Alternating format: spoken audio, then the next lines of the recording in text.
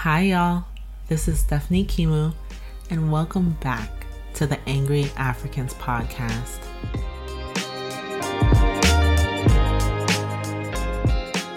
This podcast is about Black anger and what it's done for all of us. So, I'll be in conversation with my favorite angry African thinkers, creatives, and activists from the continent and the diaspora to get to know why they mad and what they're doing about it.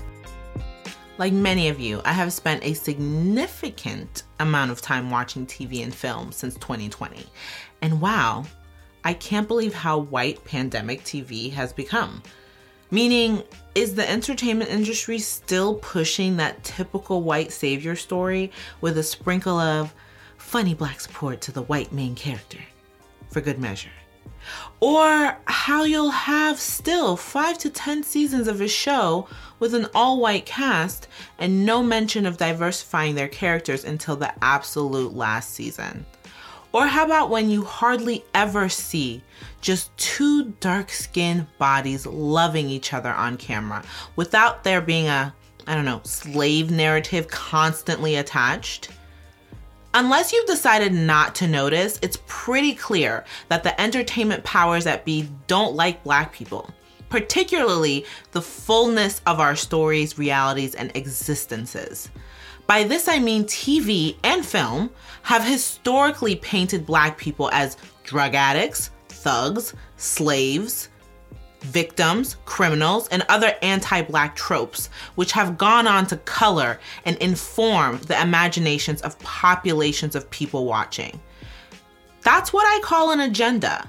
When wealthy white power structures use their money to ensure that only one story is told forever and ever and always. But of course, Black people are still disrupting this cycle because, as our angry African ancestor Vincent Hardy reminds us, we did not wade through rivers of blood so that we might surrender the interpretation of our lives into the hands of others. Insert Felicia Pride, TV and film writer, director, who is no longer making the case for why Black people in our love story should be told. She is writing our stories no matter what for us and no one else. From Queen Sugar to Netflix's Really Love, Felicia talks to us about why cultural specificity is important, parentheses, Black love is unique, and what it will realistically take for Black creatives to bring the spectrum of our stories to the big and small screens. I have Felicia here with me. I have been following you and your work and your e-learning platform for years now. But for those who don't know, you're an author, a screenwriter, a producer, a director of products that are so Black and beautiful. It's so amazing to see. You also, I did not know this about you, but you're the author of 6 books, which is amazing. And of course, you write on Queen Sugar and Grey's Anatomy, which is where people probably know you from. But for those you don't know, you are from Baltimore, Maryland. I love a DMV connection. And well, welcome, Felicia. Thank you for taking the time to join the podcast. Thank you for having me. And I love the name Angry Africans. It's my favorite.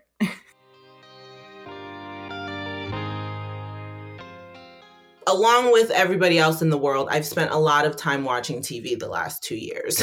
I've spent a lot of time in bed, in my house, scouring all the streaming platforms for something that felt moving, thoughtful, not Insta, TV and movies, and I've watched a lot of movies, and what I've come to realize is I think there's like a white agenda going on.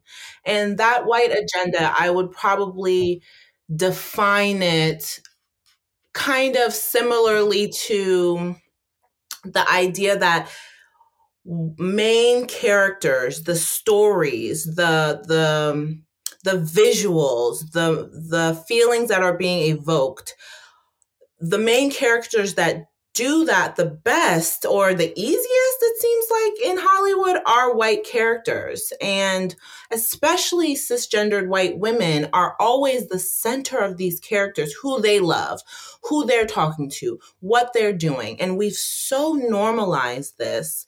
And to the point where I feel like a lot of Black people have become numb to how much white narratives that we are taking in all the time. I always have to stop my husband and say, "Whoa, there are no Black people in this show. There's not one Black person in this movie." And we both look at each other and like, "Oh shit, I guess I didn't notice." And so I want to know your opinion. Do you feel like there's a little white agenda going on, like stuffing white narratives down our throats, especially with the work that you do in the entertainment industry? I mean, I think that Hollywood is a racist system, right? It's a very American system in that regard, right? So I think what you're seeing is just systemic racism playing out in different ways, creative ways, right? Propaganda essentially packaged well. But it's funny that you say, I'm of two minds. One mind is like, sometimes I'm like, why aren't we in this, right? Why don't I see any Black people? And then sometimes I'm like, I'm so glad they left us out of this. I'm so glad they left us the fuck alone in this particular narrative, because I don't want to pop up superficially. I don't want to pop up just to sort of be the sort of diversity best friend. I don't want to pop up in those ways. If I pop up, I want to be fully formed. And if I can't be that, and it doesn't make sense, I'd rather it, leave us out of it. Leave us out of it. So there are certain narratives where I am happy to be left out of. And then others where I'm like, there's no reason why we are not in this. Or if we are in it, why aren't we fully realized? Why aren't we complicated? Just as you're saying, why don't we have the depth of emotions and also the luxury of being an anti-hero, the luxury of being all the things beyond sort of the respectable Black best friend. The idea that you have brought up a few times of being fully formed it pierces me to my core to hear that, because I've never had the language to say the fact that these Black characters seem to only be supporting the work, the love, the aesthetic, the families of whiteness there's something missing here. And that's exactly what it is. It's this fully formed person, this fully formed human that has a family, that has a Black family or an immigrant Black family, all these nuances. And I want to know, in your opinion, what are other norms that erase Blackness? Because that's a huge one. What other norms have you seen working on set, working as a writer in some of the world's most popular shows? What else is really erasing us from TV and film? Well, I recently tweeted saying that I do not write characters who happen to be Black. I write Black characters. And so, to give you an example, I went on a meeting for a project that was going to be a rewrite. And it was, I was supposed to come in, apparently, and the main character was Black, right? But when I read the script, it could have been anybody. And some people like that. I don't. I want some cultural specificity. I think any character should have specificity, right?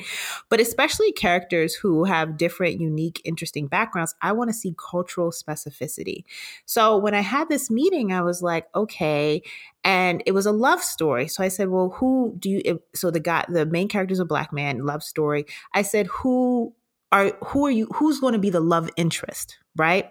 And they were like, we don't know. We haven't really thought about that, which was strike one for me. I'm like, okay, you haven't thought about that. That's an issue. And then two, I told them, I said, if it's not a Black love interest, that's a very different story to me. And I'm only really interested in this point in my career of writing. I think there's power in Black love, and that's what I want to write. But the fact that they hadn't considered it and they thought that they could just slide any character into this and it would be the same story is what happens often, right? It's like, well, let's just make them Black so we can have a Black face, but let's not actually think about the cultural specificity of that. And so that kind of goes to what I was saying before of like the fully formedness is like it lends itself to cultural specificity. It lends itself to not being able just to slide anybody into a character. That's me. There are other people, of course, who disagree, other Black writers who want us to be able to do anything. And I fully agree with that. We should be able to do everything, and that Black people are not a monolith. But there are cultural specificities that I like to see in my work. That is so amazing. Another term that I didn't have the language for, because you are absolutely right. When there is a love story and it's Black, and it's two Black people loving each other, that is different than when I see an interracial couple or a white couple or an Asian American couple. That's different. When I know it's about Black love, I know how to position myself. I know how to make space for this narrative. It's a micro bond, a micro connection, that we're having, that I'm seeing myself in the story that is happening before my eyes. And now I feel at home. Now I feel good. But I think the cultural specificity that you're talking about that's lacking is a testament to how apolitical people can see Blackness. And that's so surprising. Like, our Blackness is so loud and so angry sometimes, so joyful sometimes. It's so all-encompassing. How could it be so apolitical in the outside world? How could you think, when you are considering a love story, how could you think two Black people loving each other is not a political act, as our ancestors have always reminded us? And that's why I love your work. I love your work. From the moment I saw Really Love, before you guys had even finished the cut in LA, I think it was 2018 or 2019. Yeah, I remember that. You remember I scooted right over to you. I said, I could tell you what you wore that night. I scooted right over to you. I said, I need to know this person. And I appreciated that so much. Let me tell you, I really did. Thank you. Because I had just gone through this experience of Really Love that bridged the diaspora that was in my favorite city in the world, Washington, D.C., that was honestly had two dark-skinned people loving each other. Oh my gosh, you don't even see that. Like, shout out to two dark-skinned people loving each other. I've always wanted to know what motivated you, what informed this path of saying, I want to tell Black love stories. I want to tell dynamic and multifaceted Black stories, because LA is really hard to be in and want to be hella Black and write hella Black shit. That is an amazing question. And when you were asking it, I was like, I don't know. But, I think it's just a mixture of influences, right? It is my mother who, both my parents are from Baltimore. My mother, who was an educator and really believed in the power of learning and the power of sharing knowledge and the power of sort of strengthening the mind. And then my father, who is a dreamer. And then my mother, I should say that, always taught Black kids, right? So she always believed in the power of Black youth, of the power of Black teachers, of the power of our minds, of our potential. And then my father, who was just a dreamer, who navigated in white spaces and did not thrive in those white spaces, and actually was very traumatic for him in many ways. And so you had these mixes of those. And then, I'm a child of hip hop. I'm a Gen Xer. So the idea of young Black people writing their way out of, or writing their way into identities and into conversations and into things that are bigger than themselves was a huge, huge influence on me. I always say, before I knew James Baldwin, who I did not discover until high school, I knew Big Daddy Kane and I knew Slick Rick. Right. And I was so enthralled by the storytelling, by the bravado, by the in your face, I am here narrative that I kind of took with me into my first sort of iteration of writing, which I was a journalist. And I took the I into journalism in terms of inserting myself into pieces and wanting to see myself and see others like me in the world. And then just thinking about my family in Baltimore and wanting to see the diversity of Black people that I know, from my friends to my family to people I've collaborated with. And so I think it's just this amalgamation of life. And then also just knowing, I think what challenges a lot of Hollywood execs, these white Hollywood execs, is that they can't fathom all the pain and oppression that Black people have managed to survive, right? And also have Black joy on top of that, right? They can't fathom and understand Black joy. So one of the things that I'm interested in is like showing our full lives. That includes joy, that includes pleasure, that includes, arguments with our parents, that includes all the sort of things of living. But there's also Black. And I feel like that's Black life. Like, I feel like all I'm trying to do essentially is explore Black life. That's it. And it's amazing to me of how challenging trying to get other people to understand that is, how challenging it is to get projects off the ground that do that. But that's essentially all I'm trying to do, is just like represent our lives on screen. That's it. I love that. And it's an ode to just us archiving ourselves, I think. That's why I'm so enthralled in accounts, people, communities that are really documenting our lives and documenting how we love and what we're saying to each other and how we make each other feel. And I honestly feel like that's why we all fell in love with Really Love. As soon as I moved to LA from DC, I had a burning desire to get back to DC. And probably 3 weeks later is when I saw Really Love with you at your screening. And it looked like, I still get chills thinking about it. It reminded me of where I met my partner in DC. Y'all were like showing shots of H Street, like a love story, a Black one, about friendship, about Black community. And I want to know, when thinking about Really Love, why did you want to tell that story in that moment in time for you? Well, first, I wrote the script nearly 10 years ago. It took me 10 years to sell Really Love. And I met up with Angel Christie Williams, who's the director of Really Love, probably in year 7.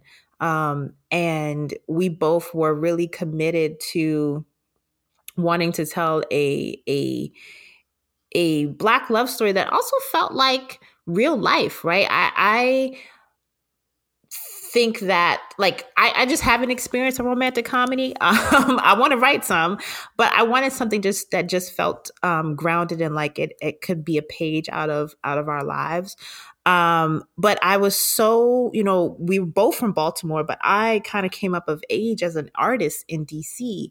And I find DC to be such a fucking, like, fascinating melting pot of Black people, right? Like, the diversity in DC across the diaspora, across class, across lifestyle, across, like, it's to me, it is. And then the history of DC. DC has such a Black history, such an interesting history. And then also to be in the power center of the country, right? Or the power center of the country is wild to me, right?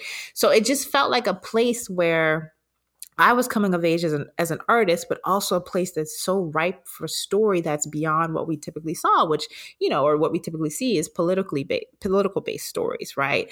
But there's just so much I feel to be gleaned from DC, and so that was the reason why I was set there. And also, like, my dating life, I was trying to date as an artist in DC, and I'm sure you can attest to this. Like, it was challenging because folks were like, "Oh, you don't have a job," you know what I mean? Like, it was challenging. It was challenging. I feel you. I mean, my partner, when I met him, was an artist. He'll say, like, you could see my ribs. I was starving. I was a starving artist. So when we saw Really Love, we looked at each other like, were they following us around the first 3 months of our relationship or not? Like, this is so moving. We all sat around, and after seeing the screening of Really Love in 2019, we all sat around, everyone there, and spent at least an hour just talking about your movie. Oh, wow. And I think it's a testament to how hurt a lot of Black people have been sitting through film after film and TV show after TV show full of trauma. I can say I'm keeping a running list of films that I do not watch. 12 Years a Slave, have never seen it. Django Unchained, have never seen it. Queen and Slim, have never seen it. But Really Love was healing.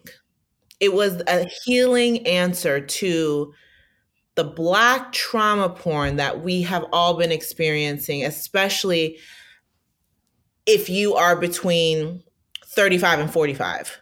Like, we've experienced such a roller coaster. And I just wonder how else. I guess my real question is, what do you have to go through to tell a story like that? Girl, I mean, that's trauma. You know what I mean? Like, trying to get Really Love on screen was a lot. Because, I would get people who would say, we've seen this movie a million times. And I'd be like, with Black people? And crickets. I'd get people saying this movie's too small. I remember, and especially when Angel boarded and, we were taking it out and people would say that it was too small of a movie, too niche. You know what I mean? And just the fight, there's fights. You overcome one hurdle and then there's another fight and then there's another fight and then there's another fight. And I know Angel can attest to just even distribution, and you get distribution, but then what, so it was really, really difficult. And I think that's one thing that I want audiences to understand more is what Black creators who care about Black people have to go through in order to get our work to you. It is a lot. It is a lot. And, with the trauma conversation, I just want us to be specific because, trauma is death. Trauma is divorce. Trauma is many things, right? And I don't want us to lose the natural trauma that happens in our everyday lives. But I do think that there are certain types of trauma, and you pointed to trauma porn, that is, acceptable to Hollywood, right? Slavery being one of them. Yes, bring on the slavery stories. But I don't want us to get to the point where we are stripping out the humanity of our stories completely. Because our lives, I want, again, if I go back to wanting to represent our lives on screen, there are multitudes of struggles that Black people go to. The challenge is balancing that with the hope, right? Because even as we struggle, we still laugh, we're still fucking, we're still smiling, we're still calling Big Mama, we're still having dinner with our friends, but shit is going on. And that's what I want to see. Hearing you explain that so clearly makes me realize I sometimes have anxious feelings about TV and film because I have lived most of my adult life seeing iterations of Black trauma that have been very triggering for me, to the point where I'm starting to reject even basic human emotions being replicated on screen. Like not being able to sit through Black people arguing, not being able to sit through Black people engaging with police and even having a discussion afterwards. Like, I have never thought about that until this conversation, that we might be all at a heightened point as Black folks of the things we're seeing. And that's why maybe we gravitate towards healing entertainment.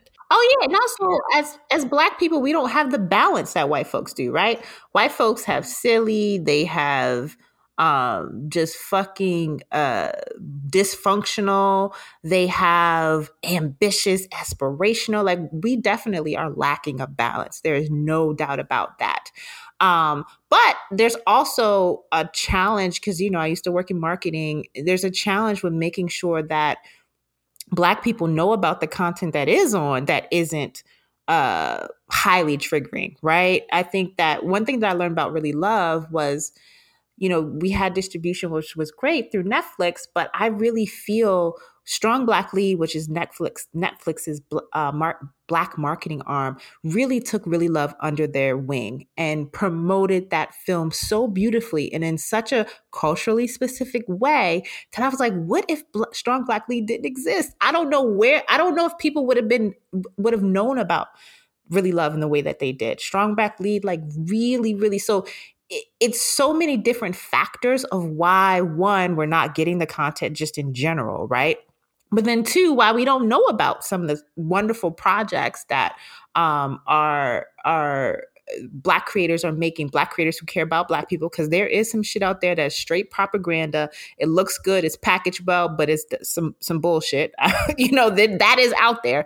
But there are Black people who take care in terms of what they're creating for Black people, for Black audiences. They understand the power of that, right? And their shows, Black people don't know about them. Mm-hmm. Yeah, absolutely. And it reminds me of something you said earlier in terms of what we do and don't know, and why it's so difficult to get Black creatives' work out there. The idea of Black art being niche is so, oh my God. I'm reading a book called Love and Rage by a Buddhist teacher called Rod Owens. He's a Black queer Buddhist teacher. And he says, when you're angry about something, look to your anger and ask, what is it that you need? I love that. When I think about why the fuck I'm so angry about the niche thing is like, again, you are erasing one of the biggest populations globally. How can you say Black people are niche to the point where we don't deserve a full spectrum of storytelling? But what we do deserve is Emily in Paris for a Midwestern, tiny, non-French. That's niche. Shit. That's fucking niche. And that's the thing, like, part of my focus is twofold, right? It's yes, trying to fight these fights internally, right? But more so, I'm kind of over it in the fact that this is American racism, right? Like, I am very clear that it's not even about money, right? Because the diversity case has already been made. So it's not even like, oh, they're leaving money on the table. They don't care. Racism doesn't, that sort of connection between racism, capitalism, like, oh, slavery was about capitalism. It was about more than that. And we see that in Hollywood. It is about people wanting to maintain a certain level of supremacy and privilege, period, right? So for me, I'm like, does it make sense for me to keep like trying to explain to folks who don't really care that we matter? Or is it better for me to try to find ways to continue to make content and get that content to the people? Like, that's what I try to focus on, is like, how can I be telling stories outside of the system in order and get those stories to the people? Because I think that a lot of our energy, just like Toni Morrison said about racism being a distraction, like the amount of time that we lose trying to explain our humanity, even in lot of work. I see work that does that, right? Trying to explain and appeal Black humanity to white folks. It doesn't work. They don't. So many don't care. So I'm really focused on like, how can I make work for Black people that explores our lives fully and get that work to Black people? So your service. Thank you for your service. I mean, there are some who really are, trying to fight the good fight. I just don't have it in me anymore in terms of like trying to change a system that was built specifically. It's working the way, like many American institutions, it's working the way it's supposed to. What is the enabling environment that you need as a creative? And what's the enabling environment Black creatives who are writing and directing their films and their television shows and producing? What's the enabling environment that's needed for you guys? What is it that Black creatives need? Yeah, we need money, access to capital, right? Capital that can help us make stuff. And that could be independently. Internally, in terms of internally in the Hollywood system, we need green lights, right? But then also we need executives who understand the cultural stories we're trying to tell and do not try to water those stories down. Then we also need marketing and promotion teams. If that content, if that work gets to air or gets greenlit, that understand how to promote that work in culturally specific ways. Like I feel like those, and then I think we also just need like professional development in terms of getting more people, more Black people into executive and decision-making roles within the system. And I should say specify Black people who care about Black people. Like I know that's hard to assess, but essentially just because you're a Black face in a white space does not mean that you're down for the cause. But these are the things that we need. Like we need, I think just independently access to capital is the huge piece. Like I'm thinking about some of the low budget films. Like I want to do a film based in Baltimore with 3 generations of Black women. I need a couple of $1 million. That's what I need. And so it's stuff like that from an independent standpoint that is actually possible. And it's interesting because when Really Love, before we sold it, before I even came out here, I was like, okay, 25 investors at $50K. Like I was thinking, how can this be done outside the system? How can this be done independently? And I'm still thinking in that way about projects. I totally understand why you think that way, because similarly in so many other sectors where Black women are leading the culture and Black people are leading the culture, we're still risks. We're still risks. It's crazy how you can look at a team of Black creatives knowing what Black culture does for the world and see them as risks and say, we're going to give that white team who is doing, I think I saw a movie about a killer couch on Hulu or something. And I was like, what the fuck is this? They got a budget about a couch that eats people, a full fucking budget, trailer, popping, everything, right? That's not risky, but a story about 2 queer West African immigrant people who want to love each other, that's risky? How do you plan on living outside of these paradigms and working outside of these paradigms? Because there's the paradigms that we've been discussing on this episode, which is Black people are risky to invest in. Potentially Black people are too niche to invest in.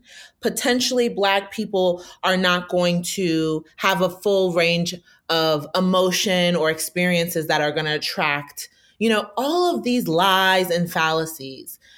Like you're trying to exist outside of that. You're not trying to make the case again. And it sounds like you're kind of developing your own ecosystem. It's twofold, right? So I believe in having one foot firmly in and one foot firmly out. The foot that's in, though, it has to make sense, right? There are people in Hollywood who get it, right? There are people in Hollywood who are allies, who are Black execs, who are fighting the good fight, who have green light power. So there are there are some people in Hollywood who get it, but I can't bet on that. I can't bet my purpose on that. You know what I mean? Especially when I see the projects that are coming out. I see the projects that are prioritized. And a lot of my work doesn't fit in that paradigm. So for me, I'm like, how do I harness Black wealth in order to create projects? When I was in grad school, I did a whole independent study on the Harlem Renaissance. And I think a lot about patronage, and I think about what does Black patronage look like, right? Are there ways for us to be smart about how we build production so that the risk is lower than it tends to be in independent films, but we can harness the Black dollar, or we can harness independent dollars. Like, those are some of the ways that I'm thinking about trying to create outside of that. Because the fact of the matter is that if Hollywood did not exist, I'd still be a storyteller, right? So I cannot put all my eggs in this basket, because the purpose is bigger than Hollywood. Hollywood is not my source, is what I say all the time. And I still have stories to tell. I can't wait 10 years. To me, 10 years it's not sexy. It's not going to get these stories told to have to fight for 10 years to get something made. So I'm really starting to think about what are the ways to harness the money necessary for independent films. And also, what are the other lower cost ways to tell stories? I'm very interested in audio. You know, my production company, Honey Child, which is dedicated to telling and sharing stories by, for, and about Black women over 40 and over. We launched our first podcast. Very interested in audio. It is a much more lower risk, lower barrier to entry. You still have the wide in terms, you can go wide in terms of distribution. And so that's very interesting to me, of being able to tell stories on audio. So I'm looking at all the different ways that are possible in order to fulfill the mission and the purpose, because the purpose is what's driving me. I want to hear more about Honey Child, because I think that is such a huge contribution that you're making to this landscape, to say that you're going to focus on such a niche population. I want to hear more about what projects will look like for an independent production company that is focusing on Black women who are 40 and over. Yeah, I mean, so that's the thing, right? It's like, it is to the traditional eye, right? That's risky. Like, Black women, first of all, not young people, because we like to prioritize young people. And but for me, as we talked about, you know, I do feel like the cultural influence and cultural capital of Black women is immense, right? It is unquantifiable.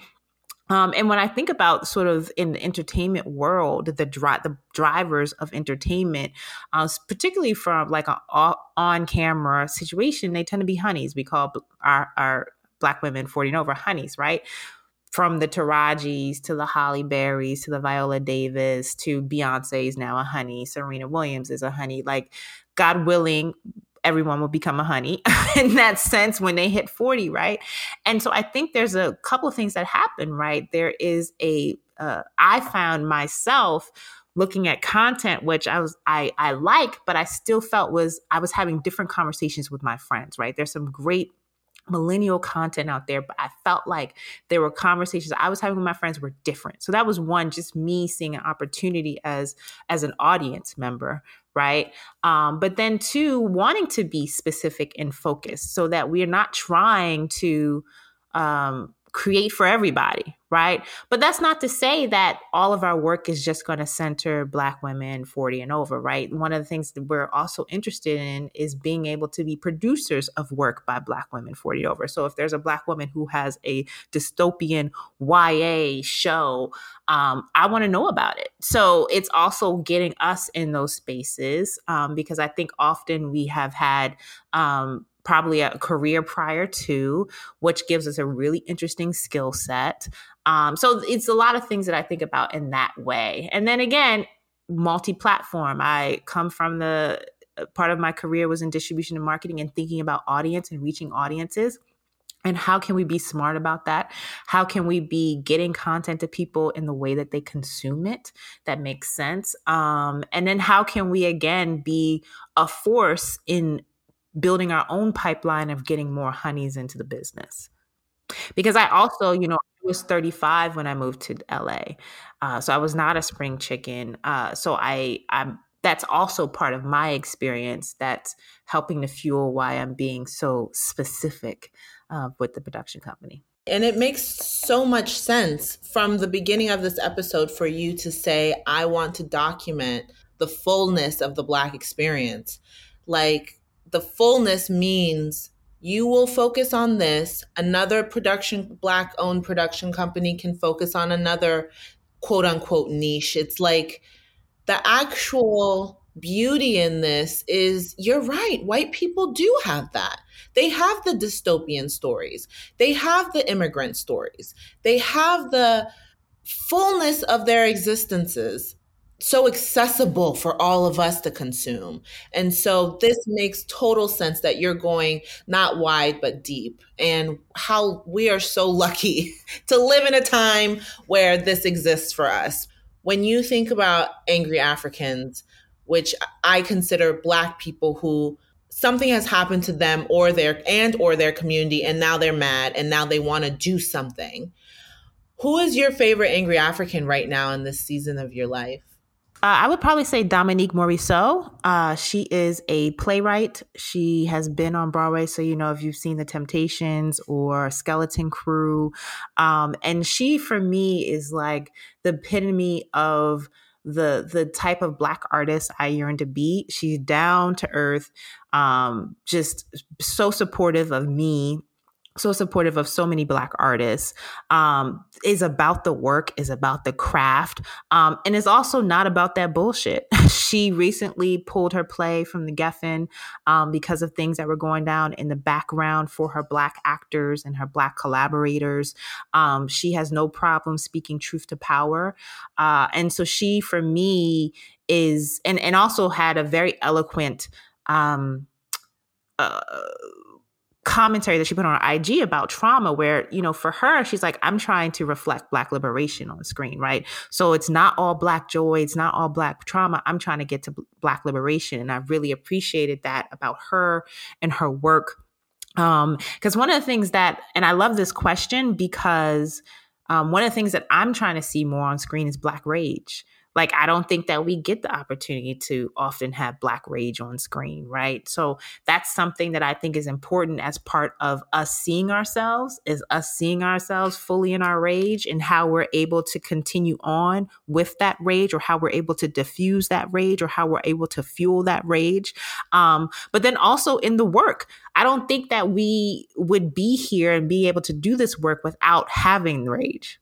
Right? I think that's part of what fuels us. That's part of what keeps us going. That's part of what, but I just want to make sure that we have healthy ways to channel it.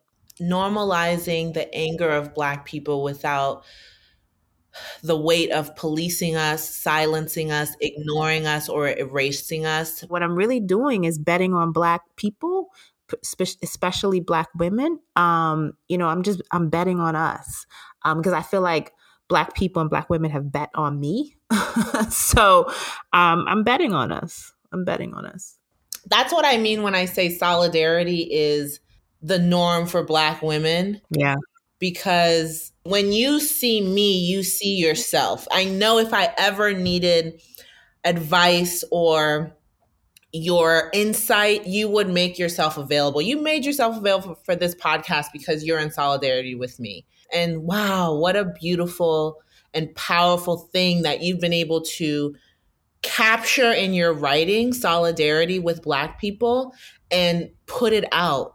Like, I feel solidarity when I watch your writing. And so it all makes sense having this conversation with you. Thank you so much, Felicia. Well, thank you for this platform and all the work that you're doing around Black people, Black rage, Black liberation, Black joy. I am inspired and excited for you. So thank you so much.